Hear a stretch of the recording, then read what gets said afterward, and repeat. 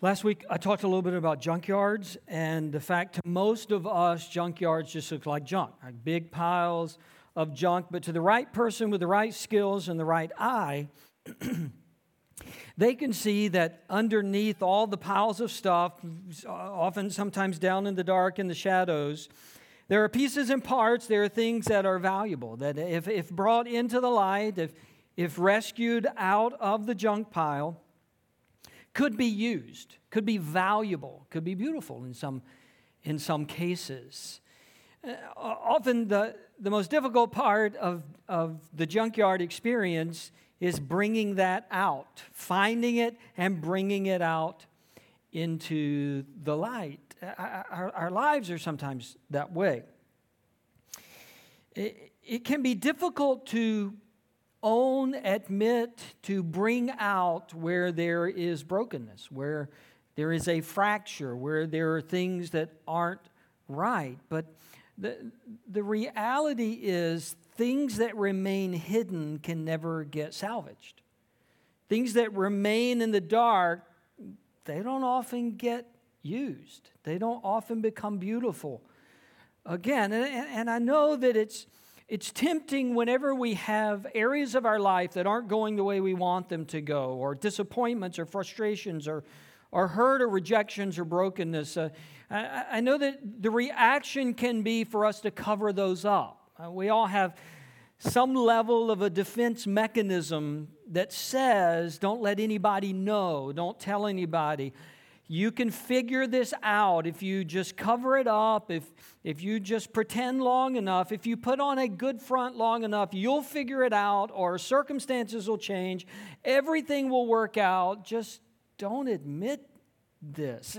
All of us want to hide sometimes. But like I said, the problem is, when we hide, when we remain in the shadows, it's difficult, maybe impossible, for those areas to be salvaged. It's self-defeating in a lot of ways. When it comes to brokenness, there are a couple of different reactions that we have. One is the person who has an area of brokenness, but because so many other areas are going well in their life, they have a hard time admitting it. And you would even have a hard time seeing it. You would have a hard time, I would have a hard time recognizing it because everything else is going fine, or at least it appears that it's going fine. We met somebody like that a few weeks ago, Zacchaeus. Had a great job, plenty of money, no problem making the mortgage. He was a rising star in his company. Everything on the outside seemed to be going well, and maybe he didn't even recognize fully the need that he had on the inside.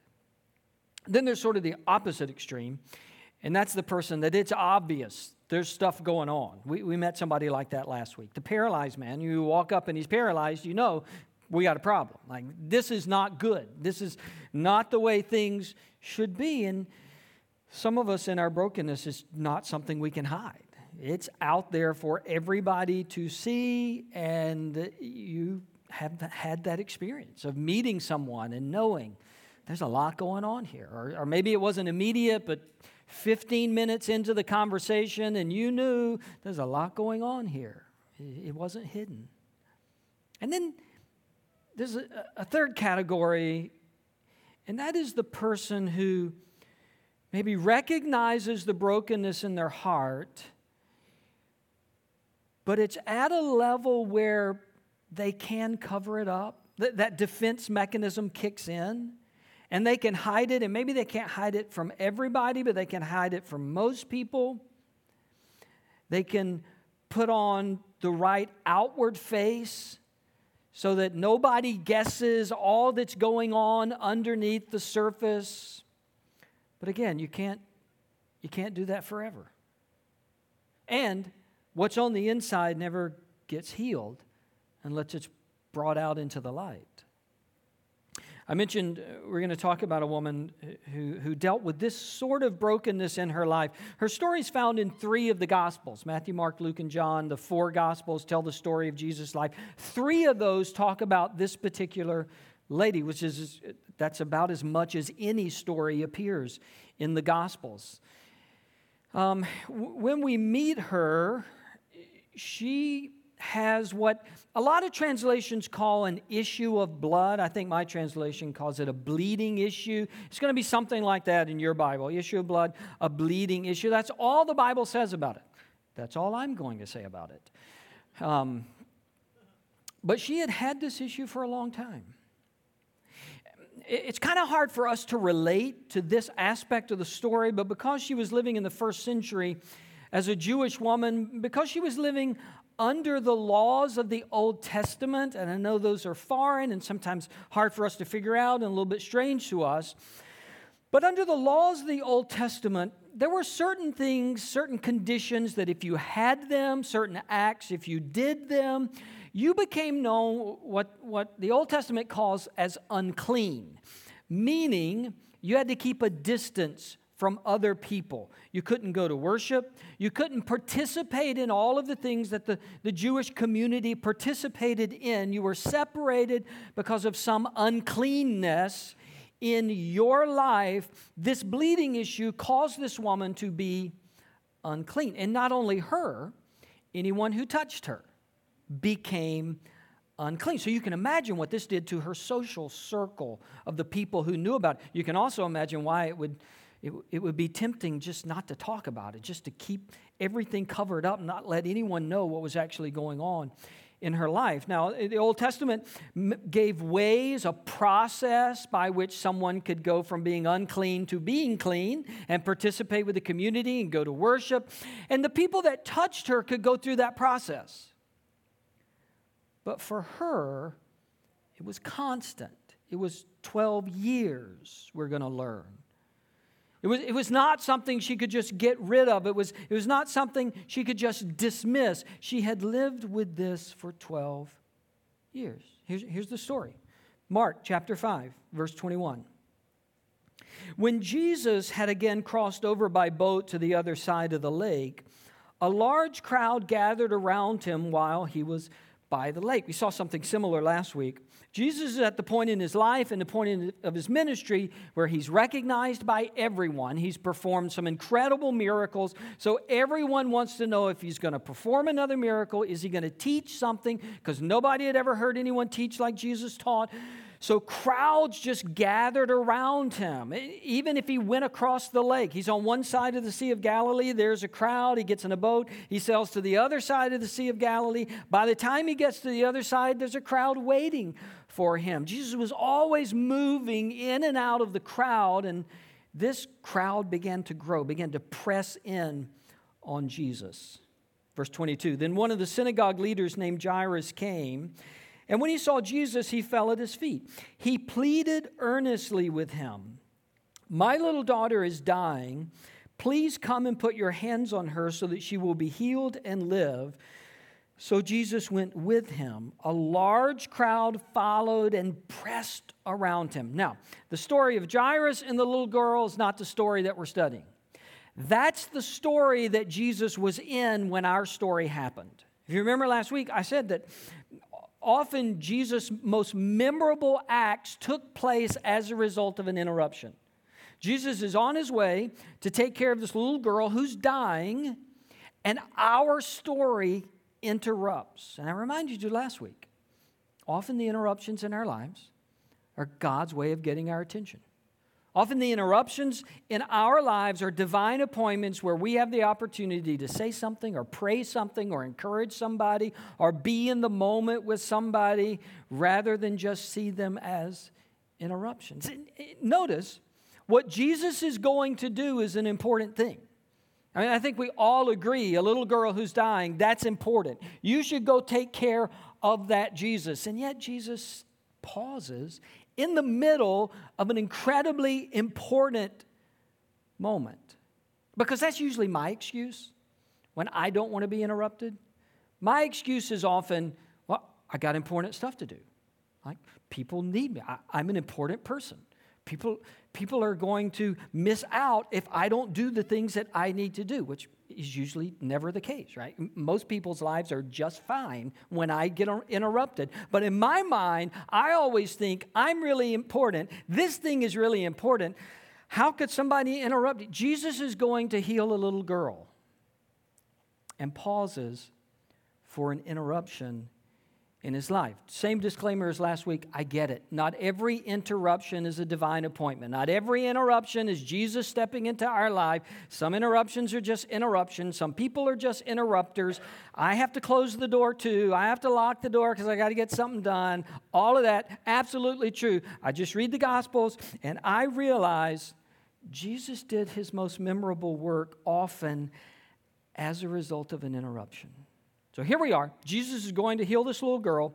Large crowd is pressing in, and here's where our interruption comes in, verse 25. And a woman was there who had been subject to bleeding for 12 years. Jesus is going, a woman's there. She's had this, whatever it is, this issue that's affected her whole life, physical life, emotional life, social life, spiritual life. It affected everything about her for 12 years. We read the Bible, and characters like this appear in one verse.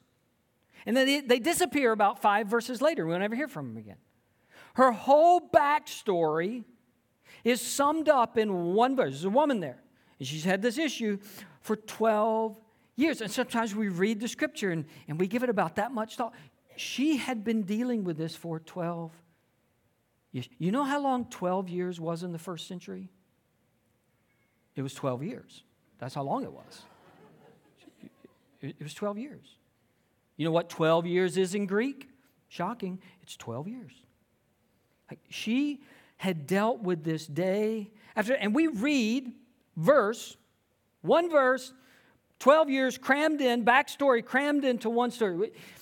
It wasn't crammed into one little verse for this woman.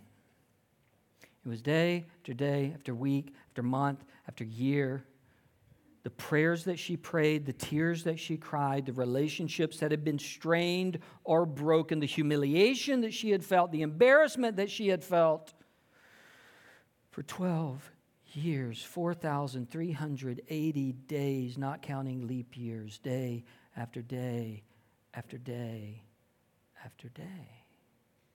One of the reasons we read these verses so quickly and keep moving is because obviously we like things fast. Right? We like instant results.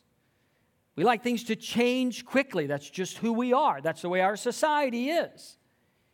You may have seen we celebrated 2 birthdays in the Sermons household this week, this past Wednesday.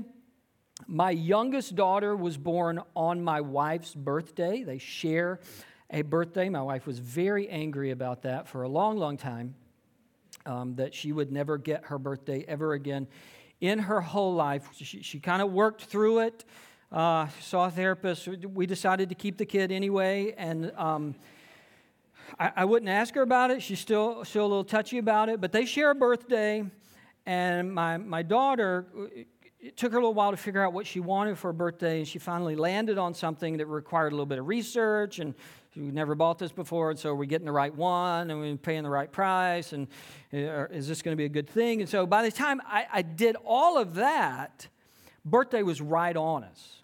It was last minute. But that's no problem because we're Amazon Prime people, right? Amazon Prime people, you got to love that. Amazon Prime was created for last-minute people, and so I go on Amazon, find it, put it in the cart, bill information is how we're going to pay for it. And then it comes time to order, and it has shipping options. And so the auto-select for shipping option was 2-day free shipping, which is amazing. 2 days, we're going to have this. And I was just about to click it, but right above 2-day free shipping was 1 day free shipping. I have no idea how Amazon gets me a package in 1 day. Like I go order this crazy package. It's not like ketchup like everybody has. Like this is an unusual birthday present. And in 1 day, I don't know all the logistics of that. If you do, great. I don't care. I don't want to know about it. I'm just saying I don't know how they do it. But that's great. 1 day free shipping. So what do you think I did? I clicked 1 day. Like, why was it auto-selected to 2 days? Does Amazon think we're barbarians or something? That we would pick 2 days when we could pick 1 day? Who would pick 2 days when you could pick 1 day? 1 day free ship. This is the way we are with almost all of our lives, isn't it? 2 days, that's great, but 1 day is better. 2 weeks, it's going to take you 2 weeks? Well, somebody got to ride a bicycle to my house? Like, why is it going to take me 2 weeks? Right? That's who we are. We want it now. We want it tomorrow. Hurry up. Get it here. And if we're not careful, that kind of bleeds in to all of our lives. It's supposed to be now. It's supposed to be now. It's supposed to get it now. Here's a woman. It wasn't 2-day free shipping. It wasn't 1 day. It's 12 years. It's 12 years. We've created... all of us, our generations, all of us, it's not one generation, it's all of us. We've created this I deserve to be happy mentality. A lot of us because we want stuff now. We've created this mentality of I deserve to be happy. And by that we mean I shouldn't have problems. I shouldn't be frustrated. I shouldn't have to work on things. I shouldn't have to endure anything. Like in my marriage, everything should just be great. I should have these warm fuzzies all the time, and we should never have conflict, because if we do, look, I deserve to be happy, so I'm out of here. We have this crazy idea that I deserve to be happy, and it's nowhere in the Bible. I hate to disappoint you. It's nowhere in the Bible. You know what the Bible talks about? Faithfulness, holiness, patience, endurance. Bible has this word, English word, long suffering is how it's translated in a lot of Bibles. Long suffering. We hate both of those words. We hate long because we want 1 day free shipping, and we really hate suffering, and we really hate when you put those two together. Are you kidding me? Long suffering? Jesus, I'm going to pray, and I want to hear tomorrow. I want Jesus Prime. That's what I want. I want Jesus Prime. I pray. Next day delivery. I'm giving you a bad review. I'm telling you, 1 star. That's all you're getting from me. You're getting 1 star. And then we read the Bible, and it tells us real stories. It kind of slaps us in the face. It said, no, 12 years. You may have a 12-year in your life someday. You may have a 5-year. You may have a 20-year. You may have your whole life. I don't know. Faithfulness. Long-suffering. Not next day shipping. It's 12 years. And that maybe wasn't even the worst of it. Look at the next line. She had suffered a great deal under the care of many doctors and had spent all she had, yet instead of getting better, she grew worse. So she wasn't just sitting at home hoping. She wasn't even just sitting at home praying, which is a good thing to do. But she was taking matters into her own hands. She was going to doctors. She was going to specialists. She's going to the Minute Clinic. She's like checking everybody out. What can you do? And apparently insurance wasn't any better in the first century because she spent all her money and kept getting worse. Day after day, year after year, for 12 years. But when she heard about Jesus in the crowd, Jesus coming my way, when she heard about Jesus, she came up behind him in the crowd and touched his cloak because she thought, if I just touch his clothes, I'll be healed. That's her mentality. This is something about this guy. I've heard about this guy. I believe this guy. But there's a crowd. You think about the determination of this woman. We don't know how old she was. Think about her determination. Think about the guts. Like she maneuvers her way into the crowd because everybody's trying to get to Jesus. And so she's kind of twisting and elbowing and boxing out and tapping people on the shoulder and then slipping around. I don't know what all this she did. I don't know how she did it, but somehow she gets through this whole crowd right behind Jesus. She just snuck up right behind Jesus. And apparently nobody's noticed her. And she touches his garment, and we're told, immediately her bleeding stopped, and she felt in her body that she was freed from her suffering. What an incredible moment. Like 12 years. And she knew. I don't know how she knew. It's been 12 years. She knew. She knew something has changed.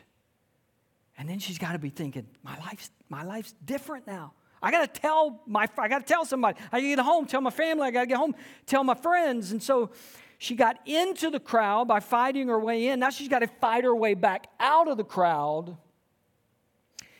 Except, the Bible says, at once, Jesus realized that power had gone out from him. Like, if you didn't think Jesus was a Jedi, like this verse confirms Jesus is a Jedi, right? Because she touches him, she gets healed immediately, and Jesus goes, whoa, something just happened. And we're not told this anywhere else in the Bible. We don't have to be told it anywhere else in the Bible. We're told it right here. Not told it anywhere else in the Bible, but apparently some aspect of Jesus, his physical nature or the combination physical, spiritual, when he healed somebody, we're told he knew it, like he felt something. Something went out from him. One person I read thought that maybe this explains some of why Jesus was always getting away after these big moments and being by himself and resting and praying and reconnecting to his Father, because the spiritual activity, especially healing activity, like something came out of him. And Jesus knew it. Jesus knew in that moment that something had happened. Next verse. He turned around in the crowd and asked, "Who touched my clothes?" Now, two things happen at this moment. The woman, who's probably already turned to start slipping out of the crowd, freezes because she heard what he said.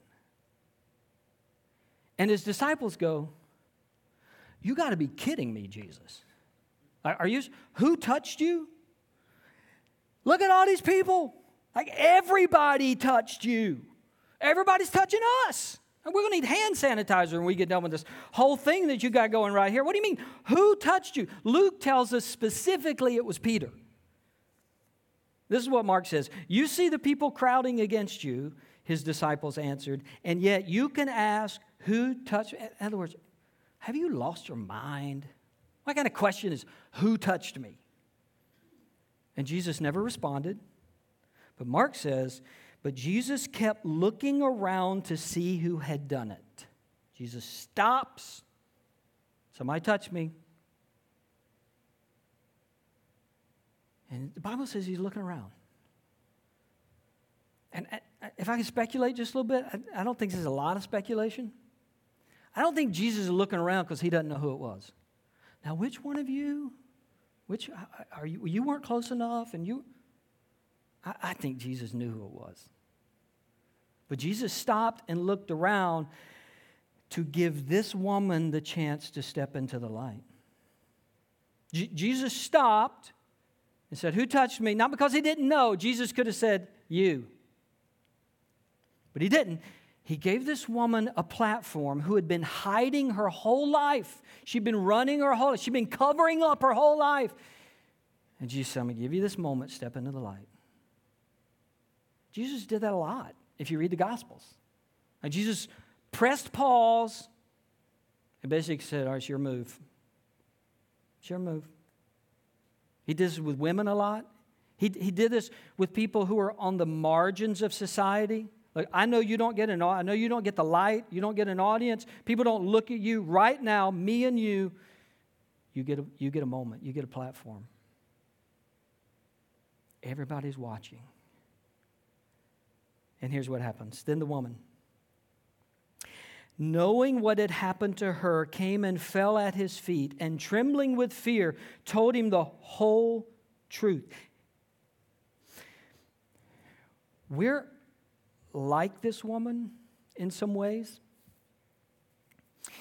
in the sense that if it were up to most of us, when there were problems and brokenness in our life, what we would like to do is sneak up behind Jesus and touch him and run.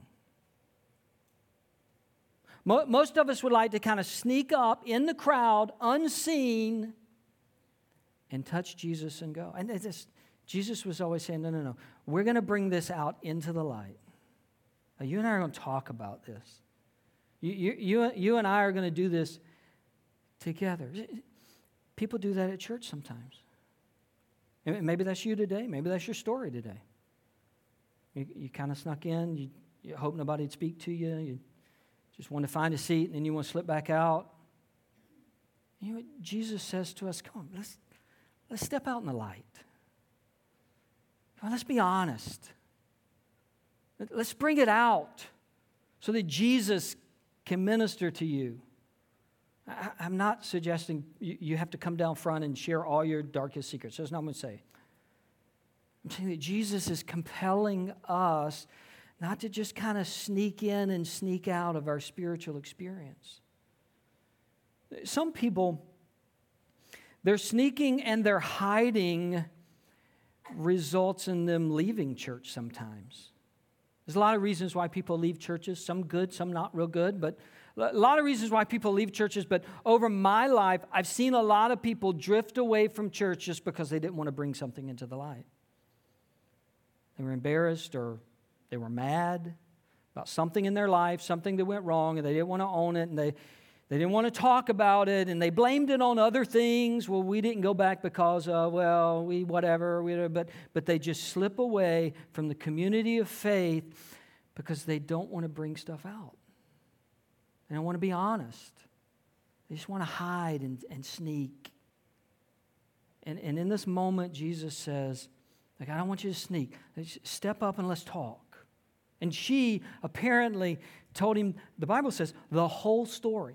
And it wasn't just him. I get the picture. It's a crowd of people all around, Jesus and her. Everybody's listening. And she told him about the loneliness and the embarrassment and the days and the prayers and the tears and the doctors.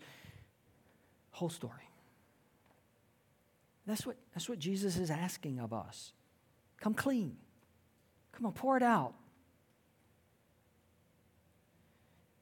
I don't think everybody has to know your whole story. It's probably best if everybody doesn't know your whole story. But somebody needs to know your whole story.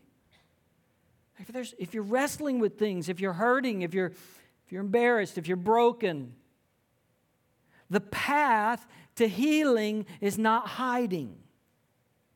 The path to healing is not covering up. The path to healing is bringing out in the light. Here it is. Between me and Jesus, between me and maybe one or two other people, let me tell you the whole story. A couple things to learn from what she did. One is that stepping into the light means stepping out of the shadows. Stepping into the light means stepping out of the shadow. You got to stop hiding stuff. You got to stop pushing it down. Again, you don't have to tell the whole world. You don't have to tell the whole church. You don't have to tell everybody you know. But you got to step out of the shadows at some point. And you got to confide in somebody. You got to be honest with you. You got to be honest with Jesus. And you need to be honest with some other people. Say, look, I need help with this. I need somebody to pray. I need encouragement. I need somebody to walk with. I need somebody to call. I need somebody to talk to. In just a few weeks, we're going to be launching our fall semester of community groups. And that's an environment in our church that we create for this sort of thing to happen. That as you connect with other people and as you get to know them and they get to know you, that in a few weeks or a few months, that you might feel okay or somebody else might feel okay in that environment to say, look, here's the whole story. Here's what I need you to pray for me about. Here's what's really going on. I don't want everybody to know, but I can't stuff it down anymore. And we give you that opportunity in a few weeks. Find somewhere to connect. Second thing. Being salvaged by Jesus isn't the result of superstition. Jesus clarifies this for the woman and the crowd, mostly probably for us. Jesus clarifies that, look, it was your faith that healed you. As a matter of fact, he called her daughter. He didn't mock her experience. He didn't embarrass her further. He says, no, you're somebody that I love. You're my daughter. All that stuff in your past, I love you. Daughter, your faith has healed you. Go in peace and be freed from your suffering. Daughter, I love you. Your faith. It wasn't you sneaking up in the crowd. That was cool. That showed you acting on your faith. It wasn't you grabbing the cloak. It wasn't like a magical superstition. You grabbed it. You believed Jesus. You trusted Jesus. This is spiritual work in our life, spiritual healing, mending of brokenness, and restoring of the things that have gone wrong in our life. It's not some superstitious thing. It's not if you have the right cloth or you wear the right thing on your necklace, or it's not even if you attend church so many times. If I could just attend every week for 6 months, then God's going to help me. He owes me that. It's not some magical formula. Jesus said to this woman, it's that you trust me. It's that you, after 12 years, you still believed. You came to me today. You still believed. You trusted me. And yes, symbols can help us remember things. They can remind us of important things. I'm not saying there's anything wrong with that, but we don't trust some superstitious thing. We trust Jesus. What heals us, what sets us free, what gives us peace, what gives us endurance for the 12 years is Jesus. And in all the uncovering of our life, the whole reason is so that then we would turn to Jesus and say, I trust you with this. I trust you to handle this, to carry this, to make this right. And maybe it's not tomorrow or the next day or the next week. But Jesus, I trust you in this. And you can still do that. You can still trust the Son of God, Savior of the world, with whatever is in your life. So pray with me.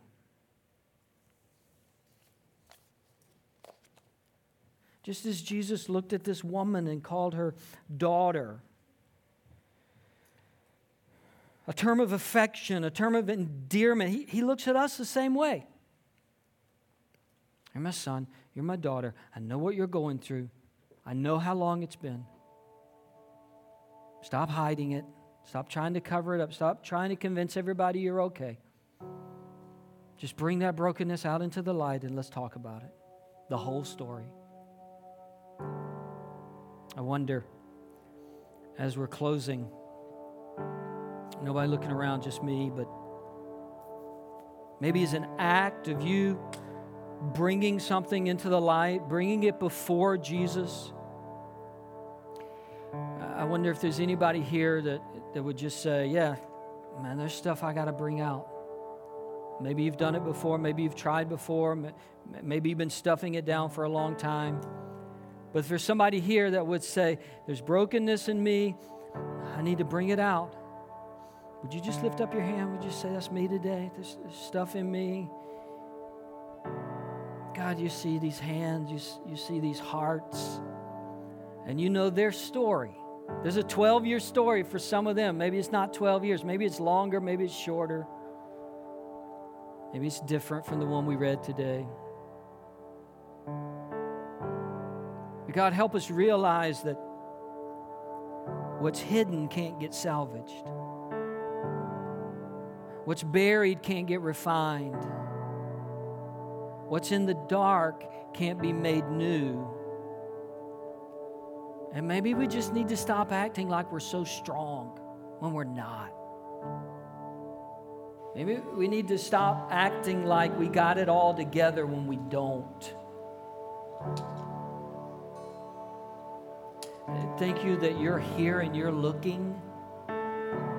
Not because you don't know our story. You're looking to see who will bring it into the light.